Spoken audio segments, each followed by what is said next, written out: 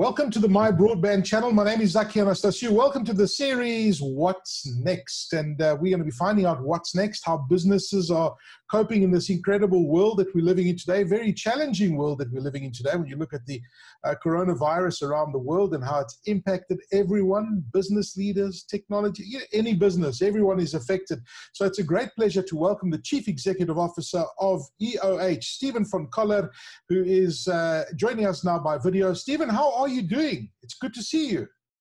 Hi, Akina. I'm doing very well, thanks. I'd like to get out at some point, but it's been very productive. And as I said on one of my interviews, it was nice after my fairly hectic last 18 months to reacquaint myself with my wife and family. So that's been positive. Yeah, so I mean, tell me, how has your life changed as the Chief Executive Officer of one of the biggest technology services companies in the country? Lockdown must have brought its own challenges. How have you adapted personally to lockdown running a company the size of EOH? Yeah, there was a few things. I mean, the most important thing in these situations is to communicate. So you can't communicate enough. So you would have seen, we put out a third quarter statement, profit statement. That's unusual for South Africa, but I thought in these times was very important. Yeah. And you saw the reaction to it with the share price doubling. Yes. I've also got, weekly, I started off actually with twice a week conversations with all my staff, Tuesdays and Fridays, just as we were working through what do we do, what happens to officers, what happens to pay, what happens if you get sick, who's paying for testing. There's thousands of things that suddenly people want to know about. And so we started off twice a week. We had weekly board meetings as well, just for an hour, just working through, some of the issues. We also had to, also get into discussing with our customers, because as you know, some of the customers are being hit, differently to other customers. And so just managing with them to see how they wanted to go forward. Could they pay for the full service? Did they want a less service? And just managing that process. I mean, we were slightly fortunate in that, when I say fortunate, we had a year to practice. We were pretty much 10th of February last year thrown into a crisis, and there's a lot of change we had to make. And so going into COVID, we had pretty much practiced for a year. And so, now I get daily cash flow, daily debtors, things like that I never used to get. Sure. And just makes it easier to run a business. Very interesting. And I want to touch on your customers just now, because I find that very interesting, because you're obviously, running the operations technology-wise for many customers, but it's good to hear from you from a personal point of view on how you're running the company. And it's very encouraging to hear that you were having these weekly meetings. And I'm often finding that in many organizations, since the lockdown started, kind of people haven't had any meetings. It's, you've just been working from home, doing your thing. And I think communication with your staff is really key to running a smooth operation and keeping the cohesion of the entire team working together. Is when you look at the EOH as an organization, how many people are in EOH at the moment, and is everybody basically working remotely? What percentage of your team is remote at the moment? No, it's interesting. I mean, we're about 8,500 staff. I'd say largely we now working remotely, probably about 15% not. We were quite lucky being a technology company that even for our call centers, we could very quickly, put them in the cloud, send them remotely, and yes. Most people running from home. I mean, we did a survey to see how people were feeling. And it's slightly different to the survey that's happened in South Africa, but we did about 1,500 people responded. 50% never want to go back to work. I think that 50%. Might change. Yeah, it might change as it gets longer.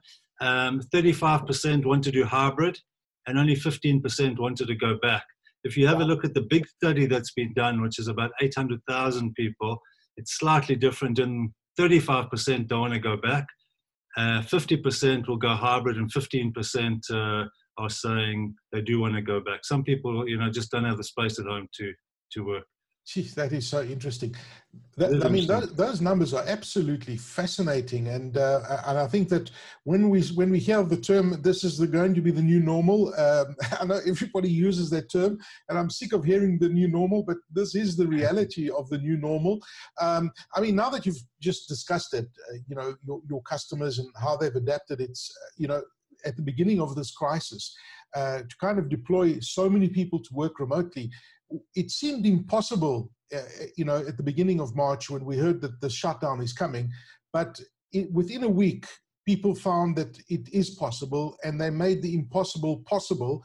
And I'm sure that many companies are looking around their facilities and the way they do things and saying, what else is impossible that we're doing? But the companies that EOH services, I would imagine everyone has done pretty much what you've done, you know, everybody remotely.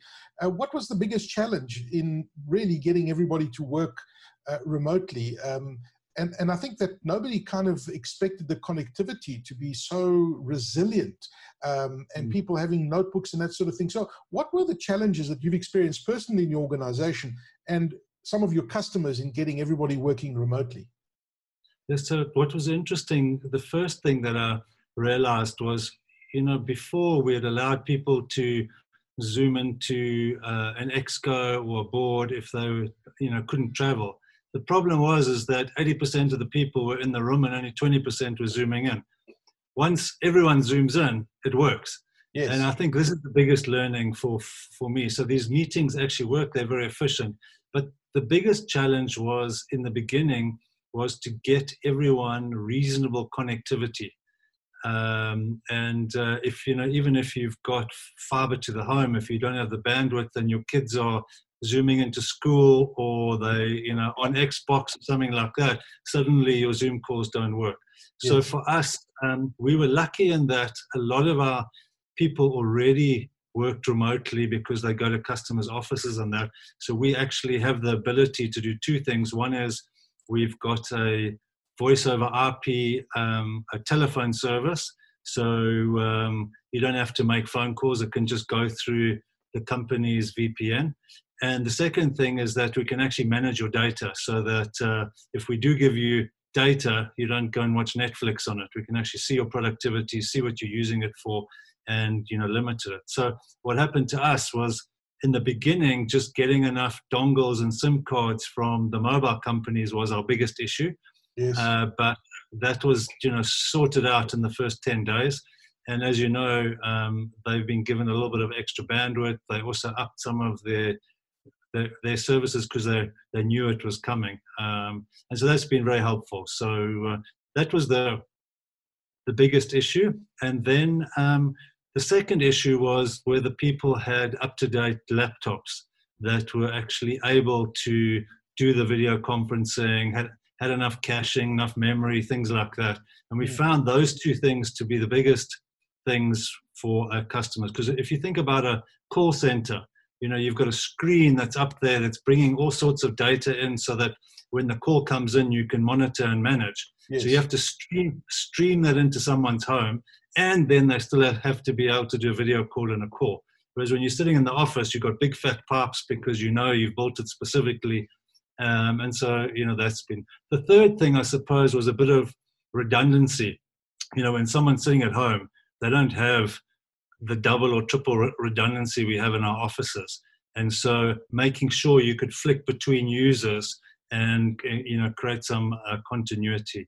But you can do that all with technology today with cloud services and things like that.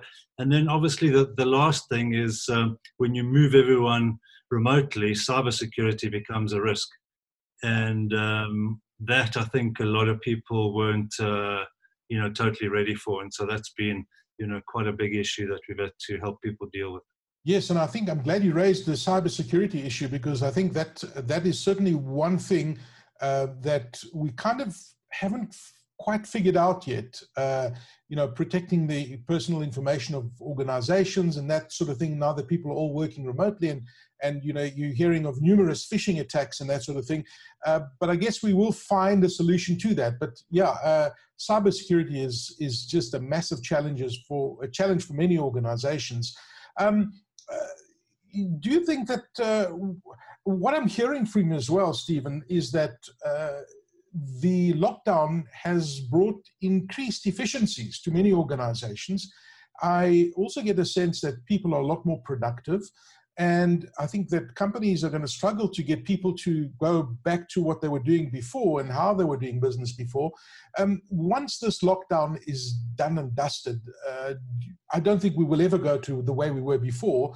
But what are the lessons for the ICT industry, and what is going to change significantly going forward once we move out of this crisis? So I think there was a few things. I mean, a lot of this was happening anyway. What COVID has done is to accelerate it. Yes. So we were already experimenting with remote working, with outcomes-based pay rather than just a standard salary. So these things are going to become far more, normal going forward, where people will work. You'll work 365 days a year, 24/7, but when you want to, because you just got to get the work done. And so things like offices, instead of obviously having the hot desking, which you can't have anymore, I think, like our offices will move into WeWork type spaces. So just because your unit is in Fourways and you live in Pretoria, doesn't mean you have to come to Fourways every day. You can go, if you have to go in the office, you can go into one of our offices in Pretoria. You can go on an app, you can book a space, it'll charge you for the space. You go there for the day. If there's a specific meeting you need to come through to Fourways on, you can come through, for that 2-hour period and go home. So the whole traffic patterns, I think, will change.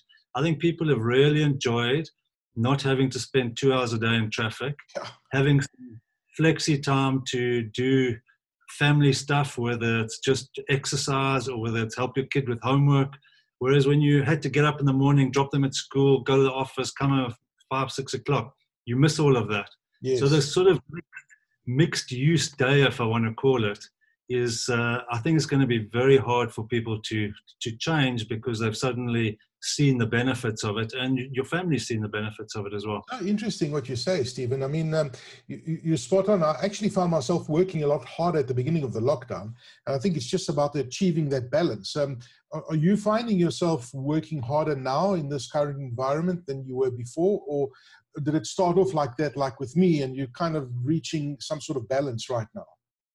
Yeah, I think that's right. I mean, in the beginning, clearly you were running hard because there were a lot of things you had to do. We put in some cost cutting and some salary cuts, and there's lots of stuff to go through to do it. So you were running quite hard. And what I found very quickly is you didn't have the normal leave work to go home, because work was at home.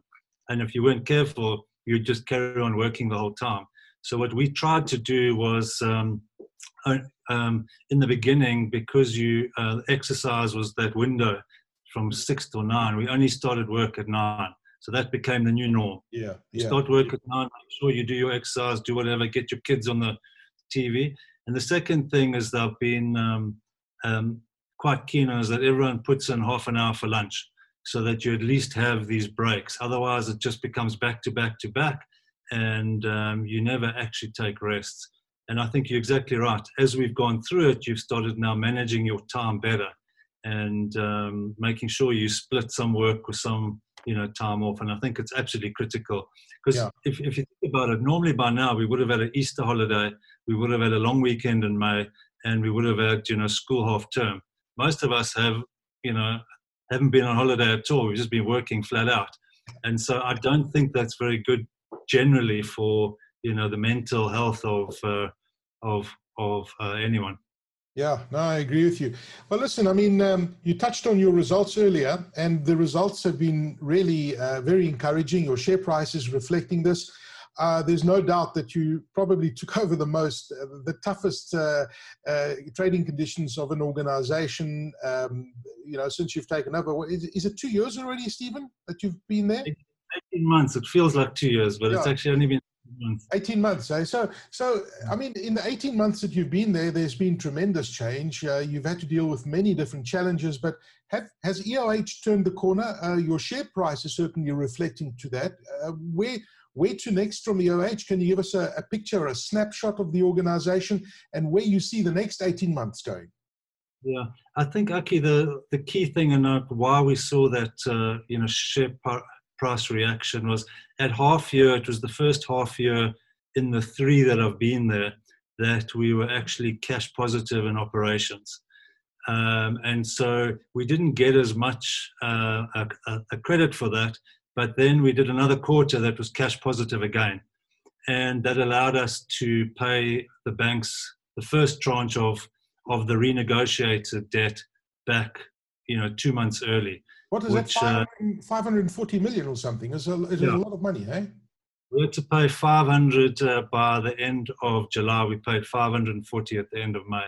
Okay. So, that was good. I mean, we have been quite good. I mean, when I got there in September 2018, we had 4.1 billion of debt. We now have 2.6 of a billion of debt and 900 of cash. So we're not out the woods, but clearly in a very, very different space from a year ago. And I think that was the main reaction, was the fact we've managed to keep our cash, balances constant. We've started generating cash from operations, which obviously makes a huge difference to your debt. And while revenue was a little bit, softer than originally budgeted, we have managed to manage that within the business because of all the changes that we were making, the efficiency and that. So it was, I think, just nice to do it again. So as I said, we're not out the woods, but at least I can see the light at the end and we know where we're going. So the next 18 months is going to be twofold. One is we've just concluded our first bottom-up budgeting process or strategy process.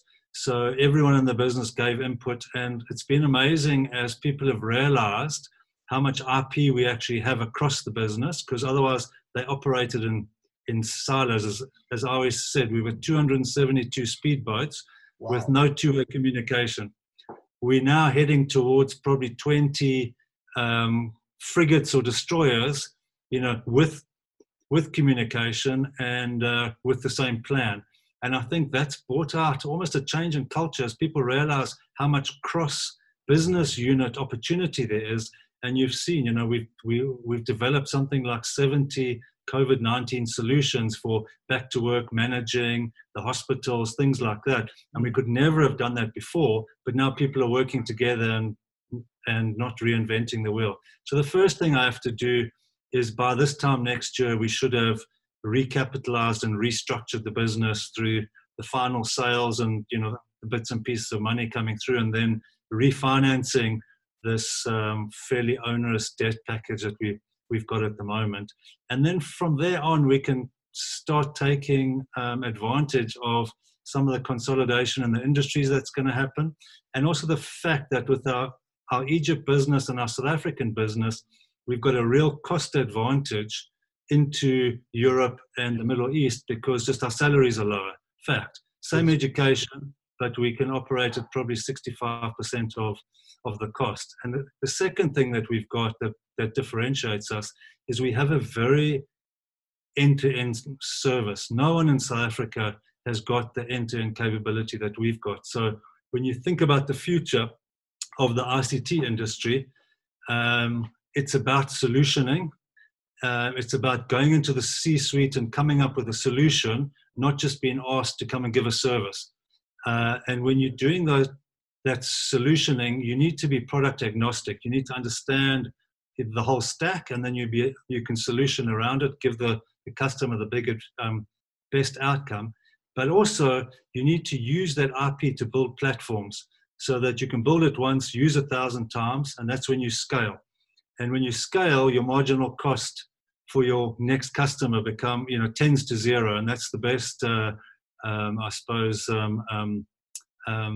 blockage for other people who come into the industry. Yeah. And this is what we need to do going forward, and this is important for the SMEs and the mid caps because they can't afford to have full service end-to-end ICT teams. So they want to buy a solution like Facebook. You don't care what the technology is, you just want it to work.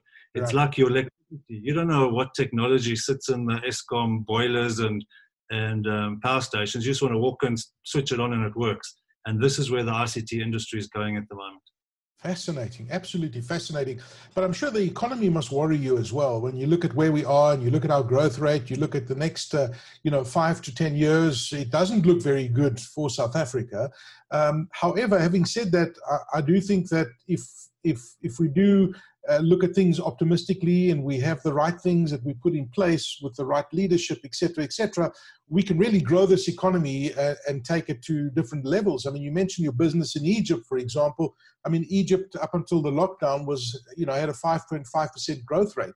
So we can do it. So what is your thinking about our economy, and how are we going to get this economy going again?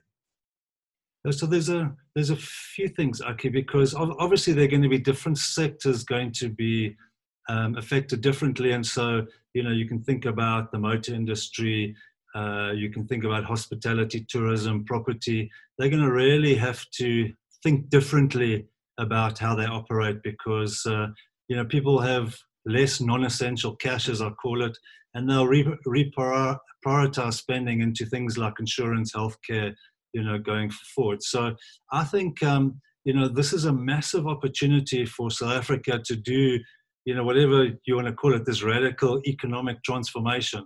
And the only way you do it is you need to get to the bottom of the pyramid, and you need to make sure that they have a reasonable, equal opportunity, they get included. And that's a number of things. One of them is obviously access to healthcare. One of them is going to be access to housing. One of them is going to be access to education, and I think that's the most important one. And I mean, all of us have learned, if you've got access to data and you've got access to a device, there's great quality educational ability, and no one should not have that. And I wrote a piece the other day just about, we give people a basic amount of electricity and a basic amount of water free.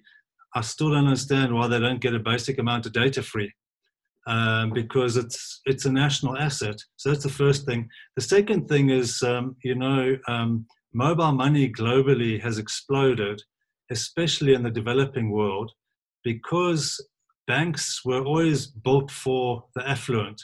And so for them to really go into the bottom of the pyramid is not possible. You can't turn a Ferrari into a Toyota, but you can make a Toyota a bit faster by souping it up, if you know what I mean. Yes. And so the only way you're going to really get the general population socially included and financially included is to come up with a way that they can be banked on a cost on a much lower cost basis. And mobile money has been that solution. And what it does then, it gives them access to many things. It gives them access to financial services, short-term lending, insurance products, etc. And I learned a lot about that when I was at MTN in the past. And then you get into the ability for people to pay remotely for access to education. They can, buy a device over time. And these new low-cost devices that are coming out, we need to get ahead of that so that we get our education up to the right level, make people productive, and allow them to re-platform or re-educate themselves continually. Because this is what the fourth industrial revolution is doing. Your past is almost like no predictor of your future.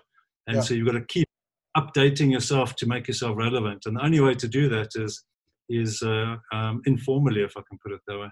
That's really interesting. You unlock a lot of value in the economy by doing what you just said. And finally, Stephen, what has been your aha moment in the last 3 months during this lockdown? I'm sure you've had a lot of time to think. Maybe you've read a good book.